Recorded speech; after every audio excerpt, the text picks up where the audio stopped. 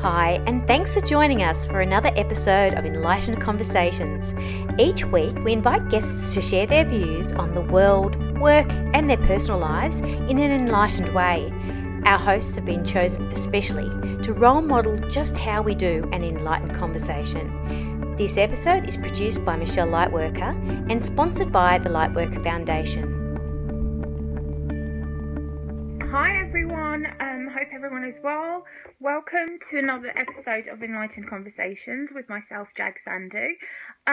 Today I am going to be going live with Simran Golay. She is an artist and a spiritual mentor, so I'm going to wait. So before Simran joins, Simran is an artist and a spiritual mentor, and she focuses on helping women own their soul purpose and to go forth and help others as well, and so that they can live their life to the fullest as well and heal along the way. Hi Simran. Hey, Can you hear me? I'm good. How are you? I'm good. So it's finally great to get you on screen. I'm just gonna share the post and everything. I think we've got people joining and everything. So yeah. Awesome. So, how have you been? I've been great. So many amazing, magical things have been happening lately. So I'm just trying to not burst into flame from the excitement of it all. So what's been happening? So obviously we've crossed paths just recently, and I know that you have been on the spiritual journey for quite some time, and you've had your trials and tribulations. And I know that we spoke briefly, and did you stay in an ashram? No, was it? You didn't stay in an ashram, did you? You stayed for a little bit. You stayed in How did you end up in the ashram? Okay, so it's kind of a long story short. About 2013, beginning of 2013, I was coming towards the end of a really successful career as a professional makeup artist. And just unfortunately, with an unfortunate turn of events, I live in southern United States, so I was unfairly convicted of a theft-related crime, and unfortunately, but also fortunately, well, it was unfortunate that I was still found guilty of the crime. The jail sentence was waived, but it was still on my record. So I was at this big crossroads, because while makeup artistry was something I was extremely good at, and I was at the verge of my career really taking off with that, I felt this inner call to really connect with spirit. I was very much deep into a spiritual practice, and just the turmoil of that loss, and just what am I going to do now? Like, how am I going to make a living? What am I going to do with my life? Basically, I just had this life crisis in a sense. And so about 3 hours north, there's a Hare Krishna ashram, and so I decided, okay, I'm gonna go there and spend time with them. And I had always been drawn to like Eastern philosophy in general and yoga, and I didn't know much about it, and so I went there and spent time there, and that's where I really learned meditation and yoga, and had a long practice of waking up at 4 a.m. to do like ceremony, like arati,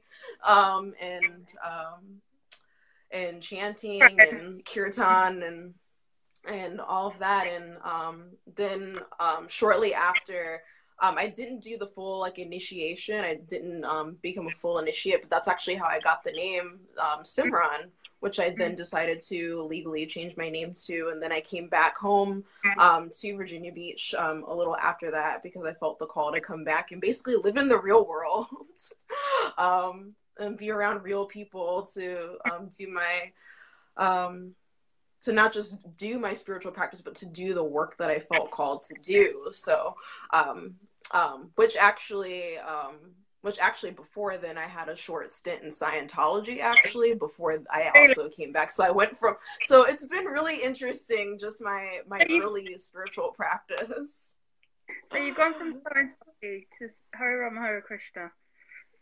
Yeah, I went to Harinam, Hare Krishna, Harinam, Hare Rama, Hare Rama, so a little bit of Scientology. I didn't really like get deep into it, but then there's actually like circumstances that I'm actually not legally allowed to talk about with that, but we'll just leave it there. That's like that's how deep it goes. And then I came back to Virginia Beach, and it's really interesting, really wild. So I love the name Simran because obviously, as you know, the name Simran is like prayer or chant the name of God. So it's a beautiful name. So obviously, did they name you Simran, or did you choose?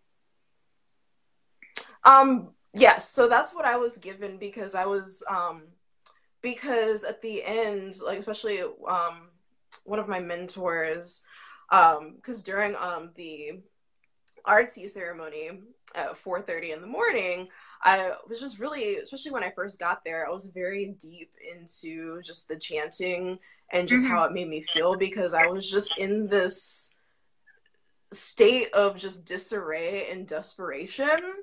So I just said, you know what, like I was just really deep into it. And so 4 months into it, we were talking about like repetition of the holy names. They're like, yes, like you embody like Simran. And I said, you know what, that sounds so so aligned, and I just really embraced that. And then that's how it led to me actually making it my legal name. So but that's beautiful. So it's almost like you've reinvented yourself. Just you found yourself, but you reinvented yourself on the next level. But when you came back from the ashram into real life, was it difficult to adjust? How did you find it? Did people perceive you differently? Because obviously, as you said, you were a makeup artist who then kind of went into an ashram, and then you've come back to the real world. So did people find a lot of difference in you? How did they react? Well, fortunately for me, I had started dabbling in like just new age spirituality since about 2009, 2010. So when I was in my makeup career, my nickname was actually Oprah. So because I was constantly the like motivational, they called me like the motivational speaker, and I always had like crystals in the back of my makeup brush belt that I would wear. So even like my former coworkers, they would always ask me, you know, about spiritual advice, like, oh, how do I get into crystals? How do I get into meditation? Like, how do I, because you always seem so like zen, especially in hectic work days, just dealing with people and the hustle and bustle of retail and the madness and the beast that it is.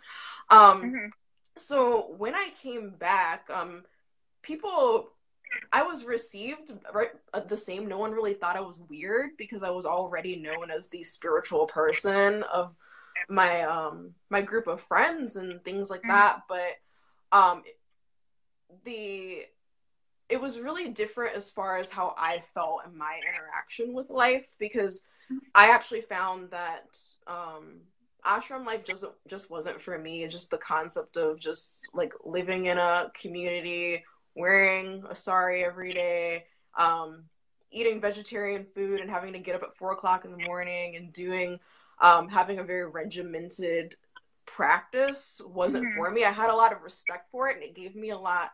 I'm grateful for it in the sense that it gave me a lot of discipline that I otherwise wouldn't have had to be consistent in my spiritual practice, because it was very much I would just dabble in a little bit of everything all the time, but I didn't really have a lot of growth because I didn't really stick to stick to something long enough, but that allowed me to have some discipline to really get to know who I was and to have a connection with the divine and to Yeah. really build my muscles for being able to build my spiritual listening ears. Yeah. In that sense. So coming back with that, I had a more well-rounded practice, and it was easier for me to have a more broader idea of what the realm of possibility would be for me, that my life wasn't just contingent on being able to have a job, that my life didn't begin and end with the fact that I almost went to jail and I have a theft related crime that makes me an inhirable person that I'm just going to suffer and die for the rest of my life. That's just the rationale that my mind was in at that point. And so coming back, it was just more of, okay, what does life have to have for me now? How can I serve? Because because the ashram was so much about service and service unto others. So I had that service mindset. And so I honestly can't remember how it happened exactly, but it just came up into my mind of, well, I already help people and answer my friends' questions with their spiritual journey. Why not turn this into something that I do, of creating an actual professional practice of helping people do the things that I do? Because in my early spiritual practice, my earliest mentors were Native American, and one of my mentors, she's like a mother to me. I call her Mama D because her name is Darlene.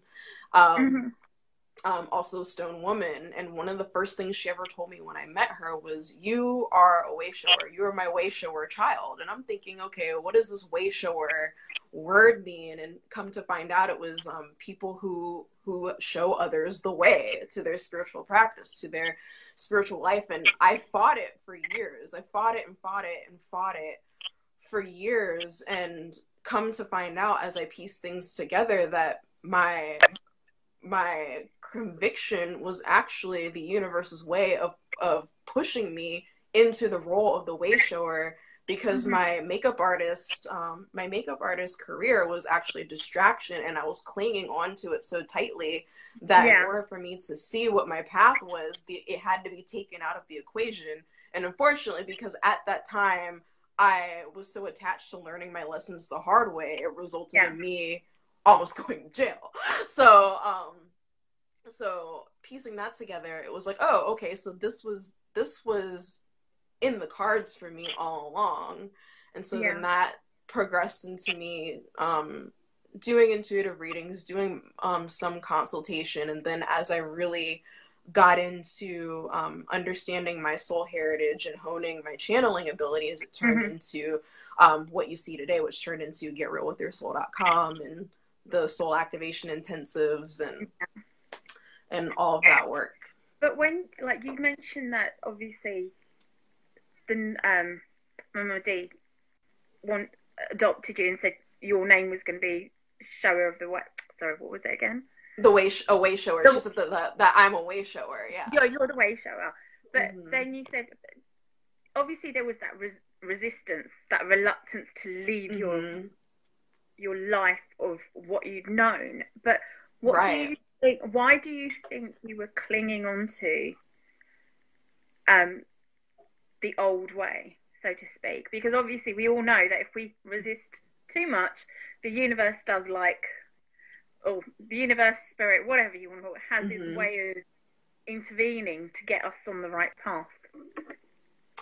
Because at that time, I had it in my head, because at that time in my life, I was probably only like 19, 20 years old at the time, so I was still really young. And so I had it in my mind that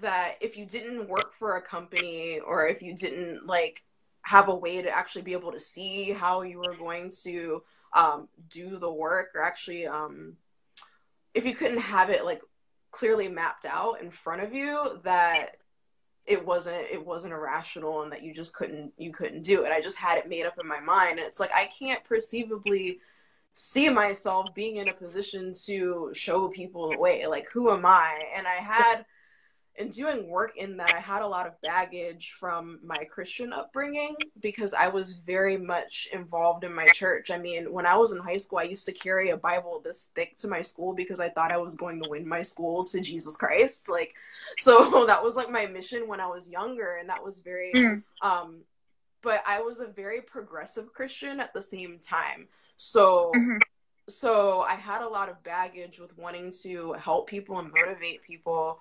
But when it came time to actually to withhold love from people, to especially with the LGBT community, and that's when I was very outspoken and spoke out against that. That actually, no, that's not what we should be doing. That's actually not what Christ called us to do. And so that I caught a lot of pushback, a lot of resistance, and it resulted in me being ostracized from my church community. So I had a very early experience of if you speak your truth, bad things are going to happen to you. Or if you put yourself out there and put yourself in front of people, bad things are going to happen. Because the church that I went to, the youth group that we had, I mean, we had over 600 to 800 kids. So it was a very large scale thing. It wasn't just like a small like youth group. Like, I was a part of really big like organizations at a really young age, and actually would get on stage and like preach to youth. So I was used to, at a really young age, already having experience being on a really large platform, and like going out on missions trips and like preaching in like Mexico or preaching in like Zambia and things like that. So this idea of, oh, you're gonna like be a way shower, and that's actually like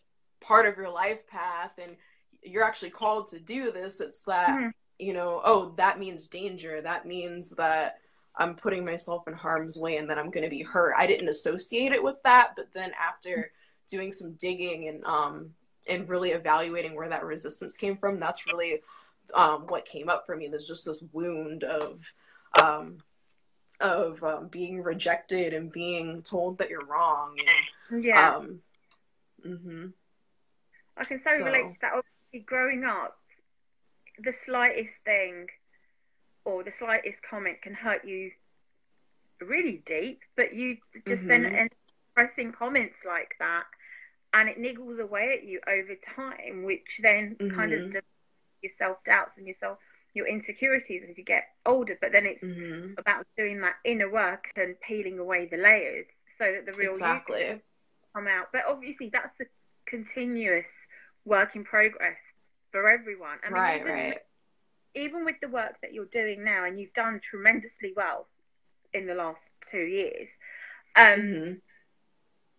do you still come across those moments of self-doubt, those insecurities, or would you say you've healed from that wound?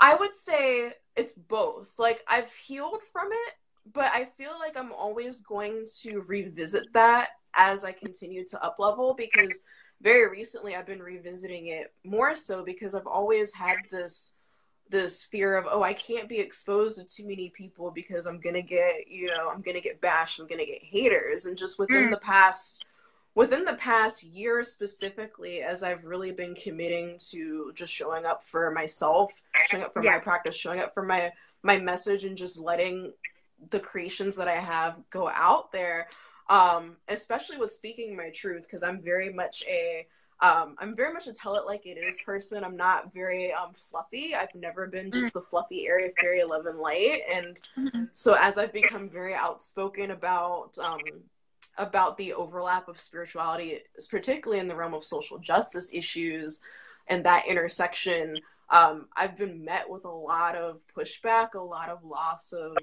connections and friends and things like that. And I've revisited that trigger a whole lot. But the difference is that while I still had those moments where I wanted to withdraw and fear, and it's like, oh, it's not worth it. Oh, it's not worth it. You know, like, people are going to think this, people are going to think that. At the same time, I have a whole nother level of confidence in me now where it's like, okay, I acknowledge that, I see it for what it is, but at the end of the day, they don't matter because they're not the people that I'm aligned to connect with and who are connected to my message. And I need to focus on the people that are. And so I've learned to talk myself through it and how to work through it in that process. But I believe that I'm still going to work through that. I still have dug deeper and uncovered a lot of things, especially with resentment behind what it means to me to be famous, and that word famous, because because I have, friends of mine who are very, very amazing writers, amazing authors, have really excellent platforms, and are really great just spiritual mentors who've said, like, I see you going in this direction and doing these great things, and then I feel this visceral gut reaction of like, ew, like, no, I don't want to be that. And it's like I've associated that, if a lot of people know who you are, because that's really all that is, the F word, the famous word, which I still have issues with it, but it's just, if a lot of people know who you are and you're getting your message to more people, that means you're going to forget like where you came from, or you're going to become a jerk. Or so that was a new revelation that I came up with, and so trying to recalibrate that so I can still continue to show up and not associate that. No, I can completely relate with you on that. We've got a few people saying hi. We've got Satwinder, hello. Hi. Andy, and I think there was Desmond as well earlier. So hi guys, and also Lynn and stuff. So I also, when we spoke previously, you also said to me you actually have followed the works of one of the first famous documented medium psychics, Edgar Cayce. Is that how you pronounce his surname? Say that again. I said you said that you follow the work of Edgar Cayce. Is it Cayce or Casey? Edgar Cayce, yeah. How did you get into that? Because I know you work for the organisation which is named after him, the Association for Research and Enlightenment. So how did you get involved in that? Is that something that you've just joined recently, or was that something that you were involved in before as well? Before as well. That I actually... Well, it's interesting because I'm from Virginia Beach, Virginia. So Edgar Cayce in the early 20th century, that's where he was led to do his work, where he has about 24,000 documented psychic readings on health. He accessed the Akashic records, but most of his readings were on health. He did things on Egypt, Atlantis, various different ancient civilizations. And I had been an avid visitor of the center for a while, because they have the largest metaphysical library in North America. So they have a library open to the public. You can go and do research specifically on metaphysical topics, as well as bookstore and things like that. And shortly after my career ended with makeup, a really close friend of mine, and I came back to the area, she sent me this email for a job opening. And I was thinking, like, I'm not going to get that job. Like, I was still stuck in the story of, I can't pass a background check. Like, like, I have a criminal record now. Like, I can't get a job. Like, I just was in that story. And went in for the job interview, told them my situation. They were like, okay, we like you. We're still going to hire you, basically. Like, and so because I figured that would be the perfect place for me, because they have a massage therapy school, and I was thinking about going there to learn body work. They have one of the best massage therapy schools out there, and people travel all over the world to attend the school. And I figured, okay, I'll just get the admissions information. And then she sent me the job opening, and I applied for the job and worked there for about a year, and then enrolled into the Casey Riley Massage School, and graduated May of last year. From there, but since I've been there for about 4 years now. So it's opened up a whole new avenue, and also I suppose you've learned a lot by working there as well, being exposed to absolutely things as well. So do they teach other things there as well apart from the massage? Yes, they have a graduate school for those who have if you already have a bachelor's degree for Atlantic University, where they have a program for transpersonal psychology. I know that they do have a few other certificate programs as well for spiritual mentorship. They just started teaching life coaching as well, so they have an annual life coaching certification, as well as hypnotherapy for learning how to do past life regression and advanced hypnotherapy techniques, and also meditation mentorship as well. So how does it feel when like working in such a institute? Because obviously it's quite, it's world renowned, and obviously it's given you exposure and it's helped you on your spiritual journey as well. So how did it make you actually started work there? I mean, obviously I know you visited the centre before, but how did it make you feel when you actually started work there? You stepped into the place on your first day. Yeah, so it was incredibly nurturing, just because at that point my work life and my life as a spiritual mentor, it was all in spirituality and health. And so not only just being around coworkers that are like-minded, just having access to the resources as well. And then just my favorite part about it, even to this day, is just the people that come to visit and meeting hundreds, if not thousands of people every day who are coming to visit for classes, for our weekend conferences, for the different seminars, and just making a lot of the connections that I've made. And some of the best friendships that I have in my life have just been from being on staff there and meeting incredible people, whether they're just spiritual seekers or they're other practitioners, or even like authors and speakers who have become just wonderful friends and mentors and people that I'm just so blessed to have in my life. And it's also right across the street from the beach, which is also a plus as the weather is getting warmer. So just being in this very healing environment for me is incredible. And not to mention, I'm also a book junkie, so having access to a bookstore and a library all the time, that's all in metaphysics, is incredible. That sounds great, especially yes.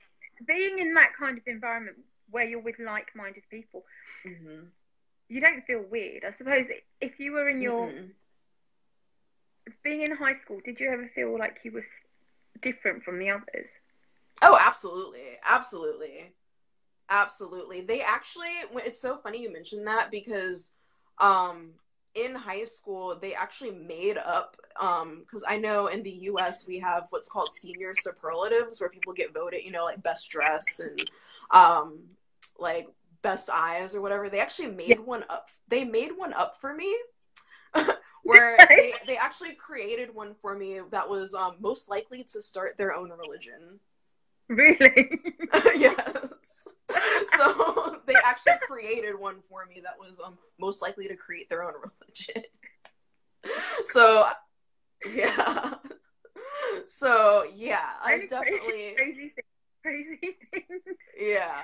No, you're also an artist. So do you write music, paint? What do you do? Or do you do a mixture? I do a mixture of a lot of things. It's actually funny because up in when I was in high school, I've had my hands in a lot of different things.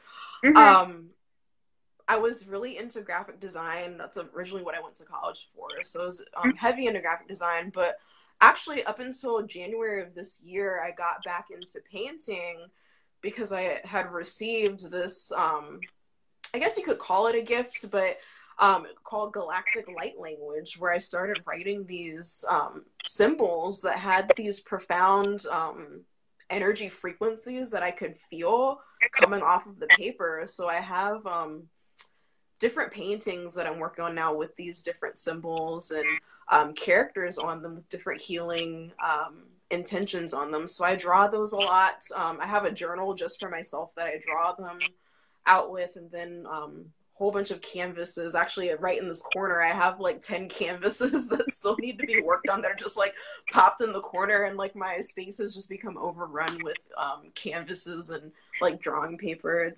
But there's that. I've always been into like interpretive dance and movement, which I don't show a lot on social media, but I do a lot of just like free movement and things like that.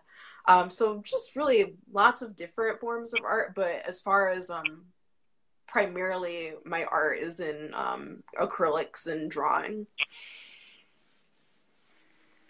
Obviously, you're a very versatile person. Obviously, you just mentioned you wanted to do graphic design, then you went into makeup, and now you're doing the whole spiritual stuff, you're into metaphysical stuff, Eastern philosophies and everything.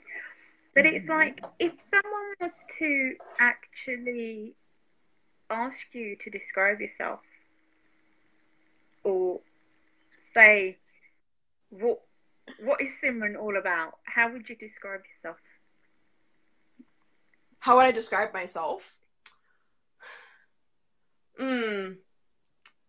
That is so that's always, it's so funny because I always hate questions like that, because it's like I can't. It's like, let's change it. I know, it's always like, because it's like, how do I do that? Where do you? I mean, obviously you what with the you're doing a lot of different things. Okay, so are you kind of putting different parts of whatever you've learned into your practice? Like, obviously you're working one-on-one with people, you're also doing group stuff with people. Okay, but do people have a lot of questions around themselves? Like, so for example, if someone needed clarity, I mean, some people, I just find that a lot of people recently, I don't know if you found this, there's a lot of issues around self-love, about their own identity. Okay, how would you explain about self-love to somebody, for example? Definitely, because for me, the number one thing, because that's actually really interesting, because the number one thing that I always tell everyone is funny, because it's like, get real with your soul, you know. It's because it's all about truly embodying who you are at a soul level. And so when people are having issues, especially around self-love, it's like, what is your truth? What is it what is it within you at a soul level that is yearning to be pulled forward? What is it that you've been hiding and that you've been holding back and suppressing? And what are the reasons behind that? Like, what is it that is begging to be self-expressed? Because oftentimes when we have unexpressed energy that we've been suppressing, that shows up in sometimes it can be like health blocks, health issues, or even just being inhibited in life, not being able to get where we want to go or achieve the goals that we want. And so it's really interesting, because that's always what I tell people. It's like, you just need to get real with your soul. Like, what is it that you want? Like, really tap into that realness. Like, what is it that's not being fully embodied and expressed, and where's the fear behind that? Because it always boils down to fear. And it's usually, and of course it's always usually a fear of what other people are gonna think, fear of rejection, because we all want to be accepted. Even the things that we were talking about earlier about stepping into the way shower, 90% of that is fear of rejection. And so making the adjustments and doing the evaluation, a lot of what I call like soul archaeology, because so much of the work that I do is centered in the galactic being, like what your soul lineage is, your soul group. So diving in and doing that spiritual soulful archaeology and seeing where that comes from, and really getting aligned with your truth, and really getting into the practice and the habit and giving yourself permission to really let as much of that pull you forward and be what you really are, not really be what you really are, but because that is what you are, but to let that show through in the most unadulterated way possible, because you can't not love yourself then when you become more and more unapologetically yourself. The more self-expressed you are, then the more aligned you are, and the more aligned you are, the more aligned opportunities show up for you, and the more life just works for you. So yeah, in a nutshell, which wasn't really a nutshell, that was like, I can be really long-winded. It's a good explanation, because I remember in the group you were like, do you know where you belong? And I was like, I have no idea where I belong. So obviously I still need to do that bit of soul searching on the galactical scale, because obviously there's like, I've never really come across like the whole galactical concept of our soul purpose. How did you come across that? Did you come across that working at the Institute, or how did you find out where you belonged, and how did you learn about it? That's a good question. So it's a little bit of both. I've always been connected to more of the galactic concepts of spirituality from a young age. I just hadn't made the connection yet, because anyone who's been following me for a long time knows that I am a unapologetic sci-fi fan, sci-fi nerd. I love science fiction. So I've always been connected with science fiction and astronomy.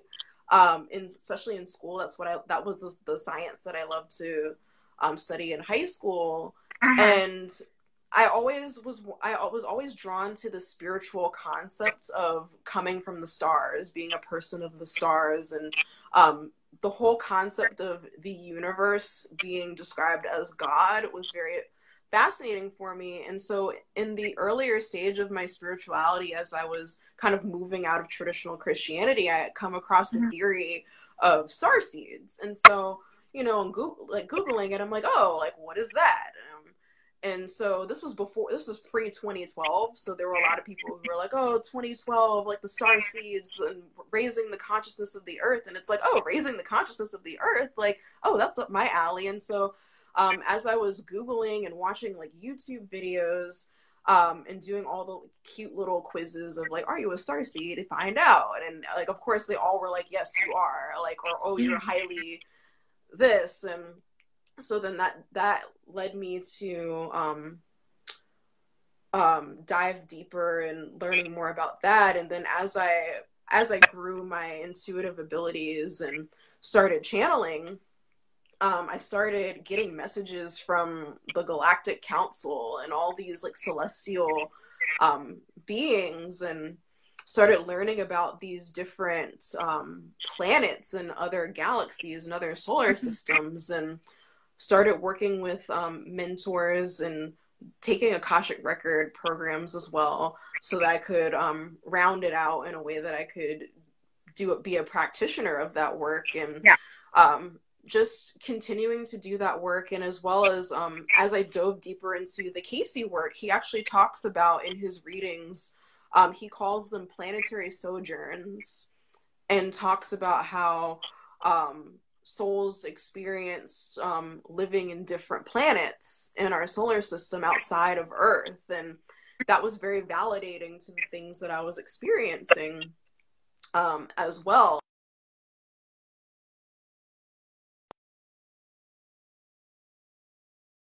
My soul group and my starseed type and my soul lineage from where I came from, and how that correlated so much with who I was. And so that was extremely validating with that. And I was going to say something and then I lost it. So hopefully it'll come back. You've kind of frozen on my screen. I don't know why, but... Uh-oh. It's all right. We'll just carry on talking anyway. Okay. this happens when you go live. Tech issues always happen, but Exactly. no, but that's really, really interesting, because it's almost like you're kind of thinking out of the box, and then it goes to show that there's a lot more out there than what we're aware of, and it's always about continuous learning. So how did you get into the learnings of Akashic records? Did that interest come from the galactic side of things, or was that something that you were interested in from before? With the Akashic records, it's a little different for me, because I would spontaneously in my sleep, because I was already very highly sensitive, would kind of go into them. I just didn't know what they were called. And then with Edgar Casey working with the Akashic records, I was familiar with it, but my interest didn't really peak until after I started working at the center, when I met a girl who did Akashic record readings, and she talked a lot about soul groups, and I had sat down and got a session with her, and just learned so much about a lot of things that I had already known, but it was still, once again, very validating. And so that's when I really said to myself, okay, I really need to dive deeper into this and really learn more about this, and really incorporate this into my own practice, and not just like my professional practice, but my own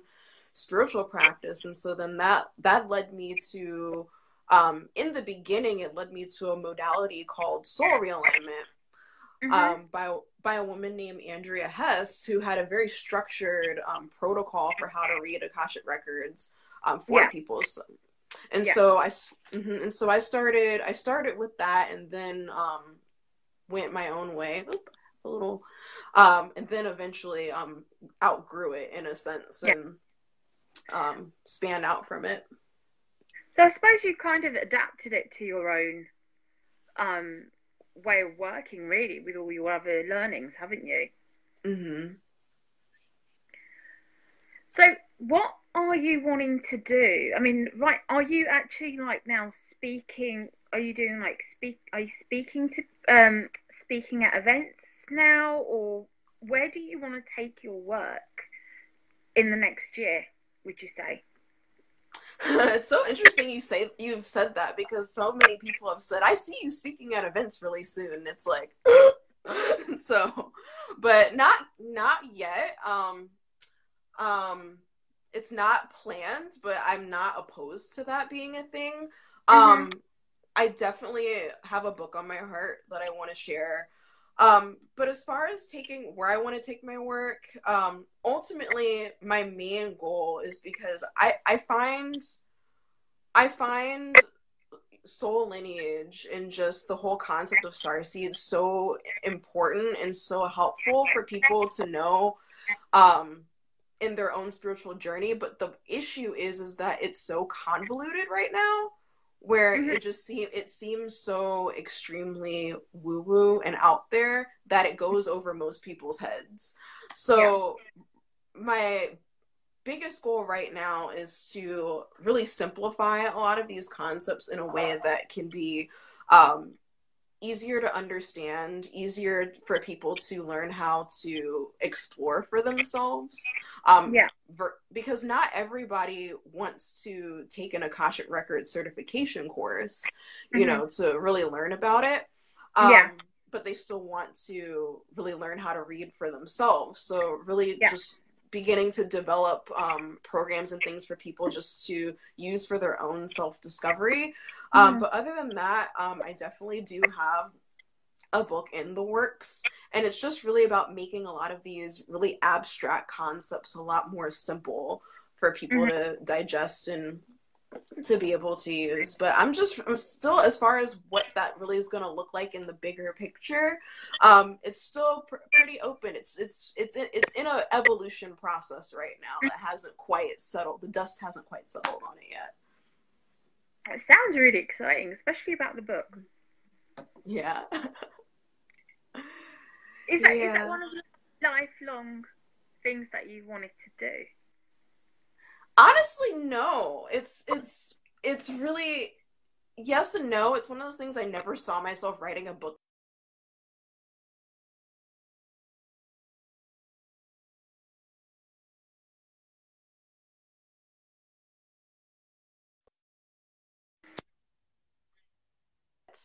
Um, hasn't always been a strength, but um, it's something I've definitely wanted to do and have felt like I've been needing to do for the past 2 years now, especially just being able to get a lot of my message and just my personal story, more so the adversity part of it out there to more people, definitely. And with the evolution of how publishing has changed, that's become something that's more accessible for me to do now. So it's definitely exciting, and it's definitely very scary as well. It's something that's super out of my comfort zone, but I've learned that that's where, at least for me personally, that growth is the most profound for me, is when I do full force dive into those things that are super, super scary. The other thing I was going to ask you is, obviously coming from not the, obviously for someone like me coming from an Indian background, and for yourself coming from an Afro-American background, stepping forward with your spirituality, how have people taken to that? It's been interesting. It was very difficult for my family, because my family, you're either a teacher, a college professor, or you're a minister. Like my grandmother is a minister, her brother is a minister, her youngest sister is a minister, my mother's brother, so and then one of my first cousins. So so religion, especially Christianity, was very much entrenched in my family. So, and because when I was younger, I was very much headed on to that path, it was very much a shock for them, especially when I decided I was just going to stop going to church. And I just found, for me personally, Christianity just wasn't the path for me, as far as just going to church. And I still have a relationship with Jesus. Like, he's very much a part of my spirituality, but just the religious part of it didn't resonate. So when I went from, wanting to win my school for Jesus Christ and carrying this like 2-inch Bible to school, to, oh, I don't want to go to church anymore, and I'm just going to not be a leader at my church anymore, and I'm going to start meditating and I think, what was it? It started when I got a copy of the Bhagavad Gita, and and my family, my mother not so much, but my grandmother and my immediate family, they were just kind of like, what's going on? Like, and, it's like horror. Yeah, it's just that. But the only person that really had an extreme reaction was my grandfather, and unfortunately we're still no longer in speaking terms, just because it did kind of progress into something that almost turned violent with him, just with his really strong views. But and that was really difficult for me. But for the most part, now that it's well over like 12 years now, it's well over 12 years now, they now have gotten past the, oh, this must be a phase thing, and so they're a lot more accepting of it. My grandmother, actually, we have conversations about spirituality all the time, and so she's more understanding of it and receptive to it now. My mother, she's always been really open and receptive, so she's never had an issue. But as far as friends go, it was just like my friends from church that, stopped wanting to hang out with me, or they would only invite me to hang out if they were trying to like lure me back to a church event to get me to reconvert or something like that. But that was what it was. It's whatever, that's their path. But as far as the secular friends that I had, it was very like well received. I've always been eclectic, and I think part of it too was when I was very much into Christianity, I was very liberal anyway, so, and very open. So It was just, like that made, to, if anything, my friends were saying that made more sense for me. So, yeah. so.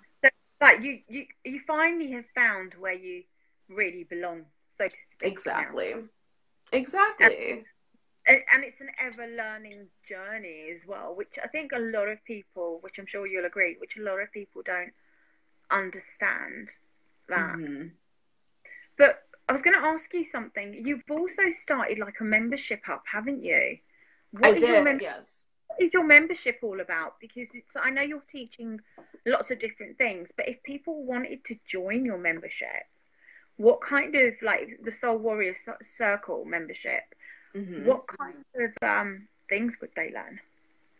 Yeah, so, and it's still very much in its infancy, but basically my intention for the Soul Warrior Circle, which is housed on Patreon, for those who are familiar with the Patreon platform, Mm-hmm. it's just all about really having practical, I want it to be, my vision for it is to be a practical spiritual toolbox of just where I share some spiritual tools and things that I've learned throughout my journey, so that I can't talk, so that people can have very easy to implement strategies and practices to use in their spiritual journey. So far, I have I'm working on a light language activation library of tracks where I'm speaking light language for people with different intentions. I think right now the one that I have is for like chakra balancing. I just did a Master Your Manifesting Power masterclass that actually teaches a really practical way of learning how to find your unique manifesting process that a lot of other teachers don't really teach. Mm-hmm. I'll be going into sharing different practices. Right now I have a monthly group reading that I do where I'm just using my intuitive gifts just to kind of forecast the month.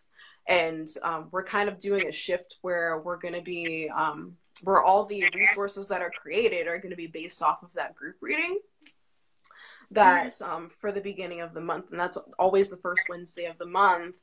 And and so it's a growing organism. So it's every month we'll be adding new things there, but ultimately it's just going to be a big spiritual toolbox for people.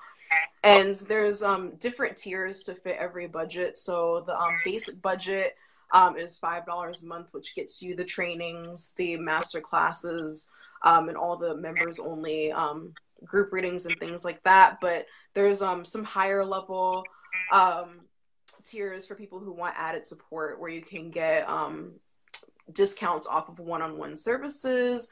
And then there's also a membership tier where you can get a free 30-minute reading with me every month. So there's something for everyone, wanting to be accessible and practical, and also very versatile as well. So that is good. Obviously, it's away it's away from like your normal social media like Facebook. What made you put the group on the Patreon platform? Yes, so for those who are watching that don't understand the context, I had another group called the Progressive Star Seeds and Change Agents, and where I really wanted to talk about the concept of star seed spiritual development, but also having a safe container for just like social justice issues as well. And a lot of the reasoning behind the closure of that was just that it was an energy leak to have both groups. I just couldn't do both. And I wanted to just really have a place where it was people who wanted to be there, and it's just the way that I would have had to moderate the other group, I just couldn't do it. I would have had to have like people on staff to do it, just with the boundaries that I wanted to have in place for it to also not just be a good container for good discussion, but also a space, not a space place, but a safe space for black, brown, and indigenous people of color as well. And it just wasn't sustainable for me, and just but so I focused more on that group just because I wanted to have a space for people to be able to get really solid resources and really good mentorship who otherwise can't afford to get a 3-month coach or to do like an intensive. And so through the work that I do with my scholarship program and the Soul Warrior Circle, I wanted to really have a way to be available to everyone, because I do feel like spiritual mentorship, we're in a paradigm where I don't think we as spiritual practitioners should take vows of poverty to be able to do the work that we do, and to just give and be depleted, but to be able to do it in a way that's sustainable for us as well, but to be available for everyone else, to be able to have access, or as many people as possible to have access to. So through my scholarship program that I award free coaching, free intensives, and programs like that, as well as my Soul Warrior Circle. It's your way of giving back to those. Exactly. You've mentioned manifesting as well. How would you do your manifesting compared to others? So one of the things that I notice with law of attraction and manifesting is that a lot of what is taught doesn't necessarily honor a person's unique blueprint for manifesting, because what a lot of people don't realize is that like we were talking about star seeds earlier, is that how people have, you know, a place in which their soul originated when it was created. You're also wired with a specific set of characteristics that govern how you're uniquely created to manifest your reality when you're in a body on earth. And what a lot of people, there's tons of manifestation courses going on, and I actually resisted this topic for a really long time, because it's like I didn't want to be another like law of attraction manifester type person, because I do feel like being completely 100%, I call it like I see it. There's a lot of people jumping on the manifestation bandwagon because it's profitable and not because that's really what they're passionate about. And I didn't want to be another one of those people. But in my work with Akashic Records and looking into people's soul blueprints and expanding my education on that, I've learned that there are a lot of unique spectrums, in a sense, that determine how people are wired to manifest. So there's some people who they can take a manifesting course, and the teacher will say, hey, do your vision board and make a board on Pinterest and put all the things that you want on there to symbolize. But if that person isn't wired to be an outcome, which is what that leans on, no matter how hard they try, they're not gonna meet the goals that they want. And oftentimes, especially with money manifestation in particular, there's this phrase that's like I can't remember it, but there's just a lot of shaming on the other person especially when it comes to money. If they don't meet their money goals, it's like, oh, you just didn't believe hard enough, or oh, you just didn't say your affirmations, or clear enough of your blocks or journal, which in a lot of cases is absolute like BS. Like, it's just not true at all. And it's just that program and that book and that philosophy is based on the author's manifesting blueprint, and it just so happens that they were able to master that, and so they're teaching what they learned based on their own manifesting blueprint. And so I'm very big on personalization and just really putting out resources and information that really help people tap into what works for them versus what somebody else says, oh, this worked for me, so this should work for you. And if it doesn't work for you, you're not trying hard enough. It's like, hold on for a second. No, like, just like we all have unique fingerprints, right? We're all wired uniquely in that same respect as well. So I kind of started a precursor to that recently, where I talk about how you are wired to stay motivated in your manifesting process, and also how to shift your vibrational state, because there's two leanings that you can have. There's process and outcome, and then there's consistency and variable as well. So Sounds interesting. It's Very very different. interesting. I've learned very, very different from what I've learned. Because I think some people think, oh right, they just because they're in the zone, they've written affirmation, they can manifest things easily. But what I've found is that sometimes you need to look at your beliefs and your thought process. And once you've actually worked on your thought process around a particular area, like say for example money, that's when things are shifting. Is that what you find? I find there's that. There's the thought processes as well. There's a lot of different aspects to that. There's also the beliefs. There's also learning how you relate to other people.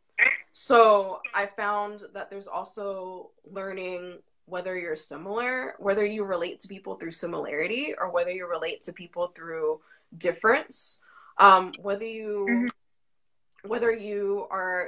interact to life from an external perspective or going within, which is doing the belief work.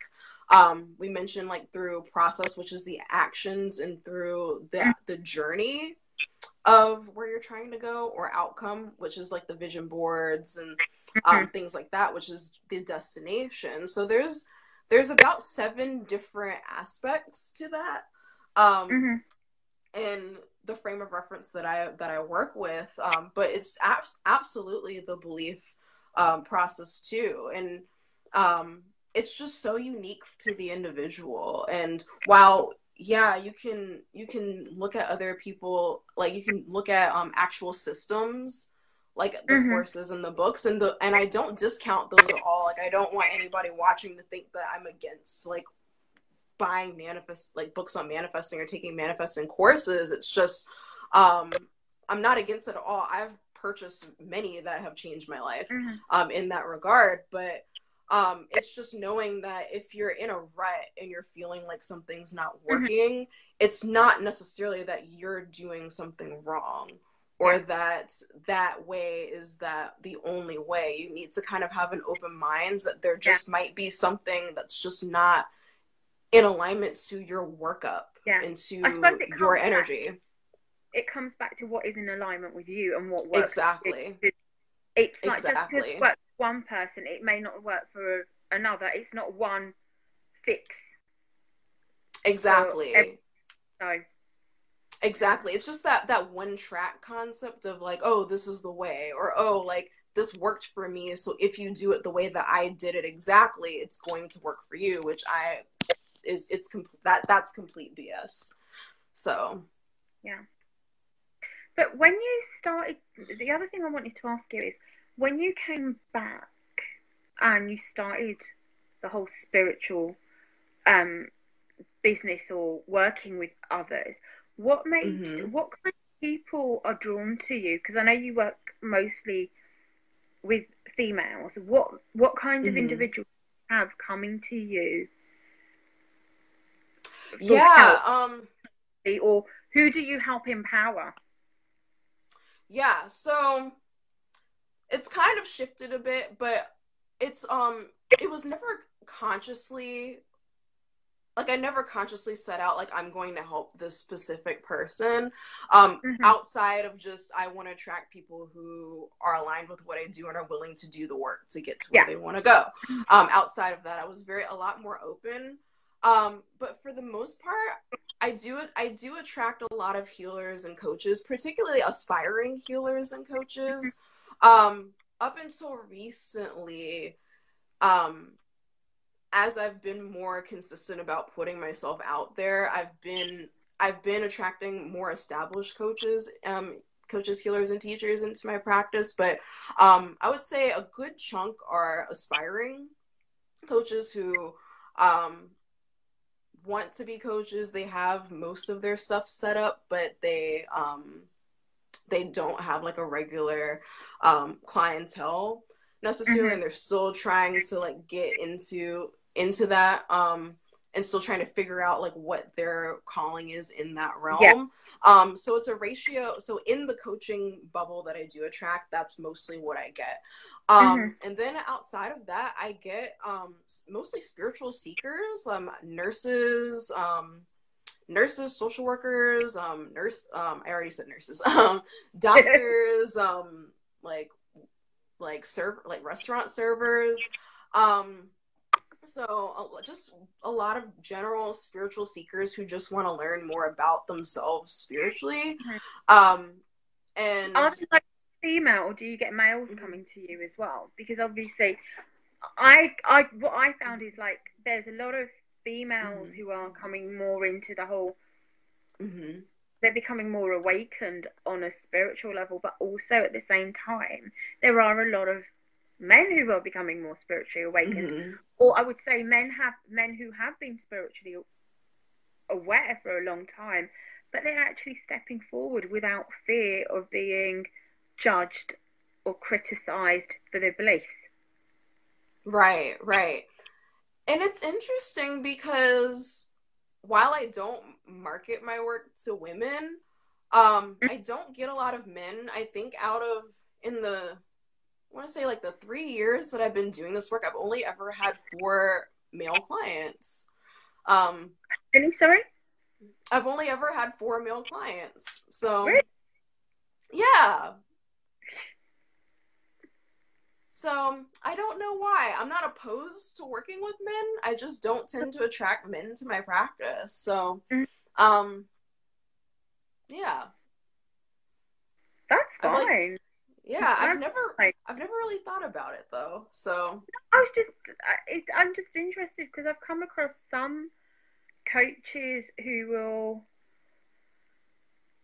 purely just work with women. There are some who will work with both sexes. Right. You know, but they're not. Some are a lot more open than others. So I just was wondering because sometimes it could be that. Do you find that some females are a lot more they're more like they have more of a masculine energy than a feminine energy, and some women have more feminine energy than the masculine energy? Absolutely. And that's probably the same with men as well. So again, it comes to being open and trying to bring that balance in, don't you think?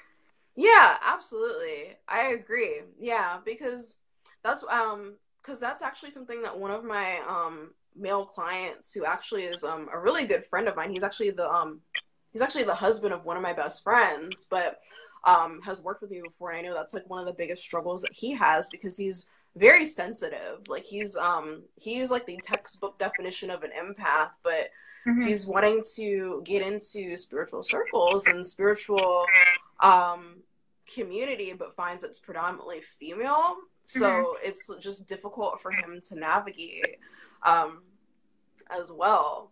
And I'm not someone who specifically markets to women specifically, but I just tend to attract a lot. But I do experience both masculine and feminine energy, even in all my female clients, where it's just more dominant with either or.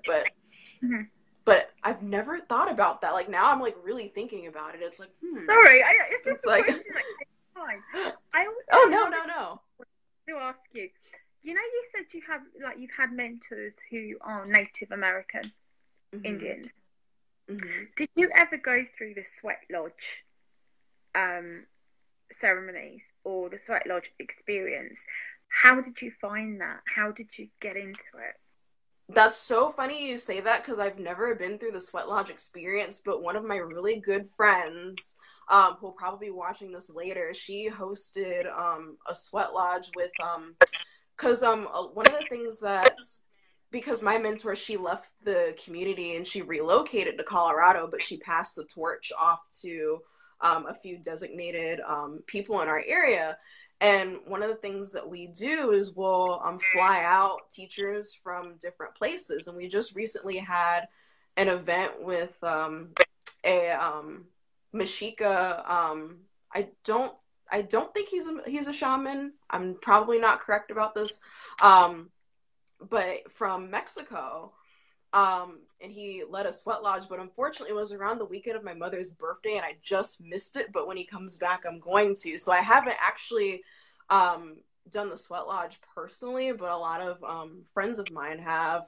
But I've taken place in a lot of different practices as well. Like before Darlene, my mentor, left, she taught me how to call in the 4 directions in the tradition, because she's Cherokee. She's actually part Dutch, Cherokee, and Chickasaw, and so she taught her tradition of how to do the 4 corners to a few people before she had moved. So I was fortunate to be passed on that wonderful gift. And there was also a water ceremony that we would do once a month during the new moon called the Nibiwabo. And it's a beautiful water ceremony that has chants and specific prayers to heal the water because of the pollution and things like that. It's actually not allowed to be videotaped. It can't be shared on the internet. It's only through word of mouth. And so there are those 2 traditions that I've had that have been passed to me personally, that I just hold so much reverence for, and they're so special to me because that was just the start of my journey. And that's wonderful. So wonderful. And but no, I haven't had a chance to do sweat lodge yet, but I will very soon by the end of the year, so I'm excited for that. So come back and tell us about that experience. I will have to. Now we're going to be coming up to a close, so if people wanted to get in touch with you, how could they get in touch with you, Simran? Yep, so you can click on the my profile and you can follow me there. Also, you can type in my main Facebook page, which is Get Real With Your Soul, where I'd see most of my live streams there. I have a website that's getrealwithyoursoul.com, where you can get on my email list so you don't miss any of my any new content that I put out. I have like different videos, and you can check out my services, my scholarship program. And then Patreon, which is the home of the Soul Warrior Circle, which is patreon.com/Get Real With Your Soul. I'm on Instagram, which is all my handles are Get Real With Your Soul. So I'm on Instagram, Facebook, Patreon, and my website. I don't use Twitter or Snapchat, so it's too much for me. I can't be confined to 140 characters. So that's absolutely fine. And not only that, I suppose it comes back, as you said, to managing your energy as well. Exactly. So that's all the places you can find me. So great. Well, thank you very much, Simran. It's been a pleasure speaking with you. Absolutely. Thank you so much for having me. So next time, hopefully, we can get you back and talk about starseeds a bit more and go a bit more in depth. Absolutely. I would love to. Great. Okay, then. Thank you. And I'll speak to you soon. All right. Bye.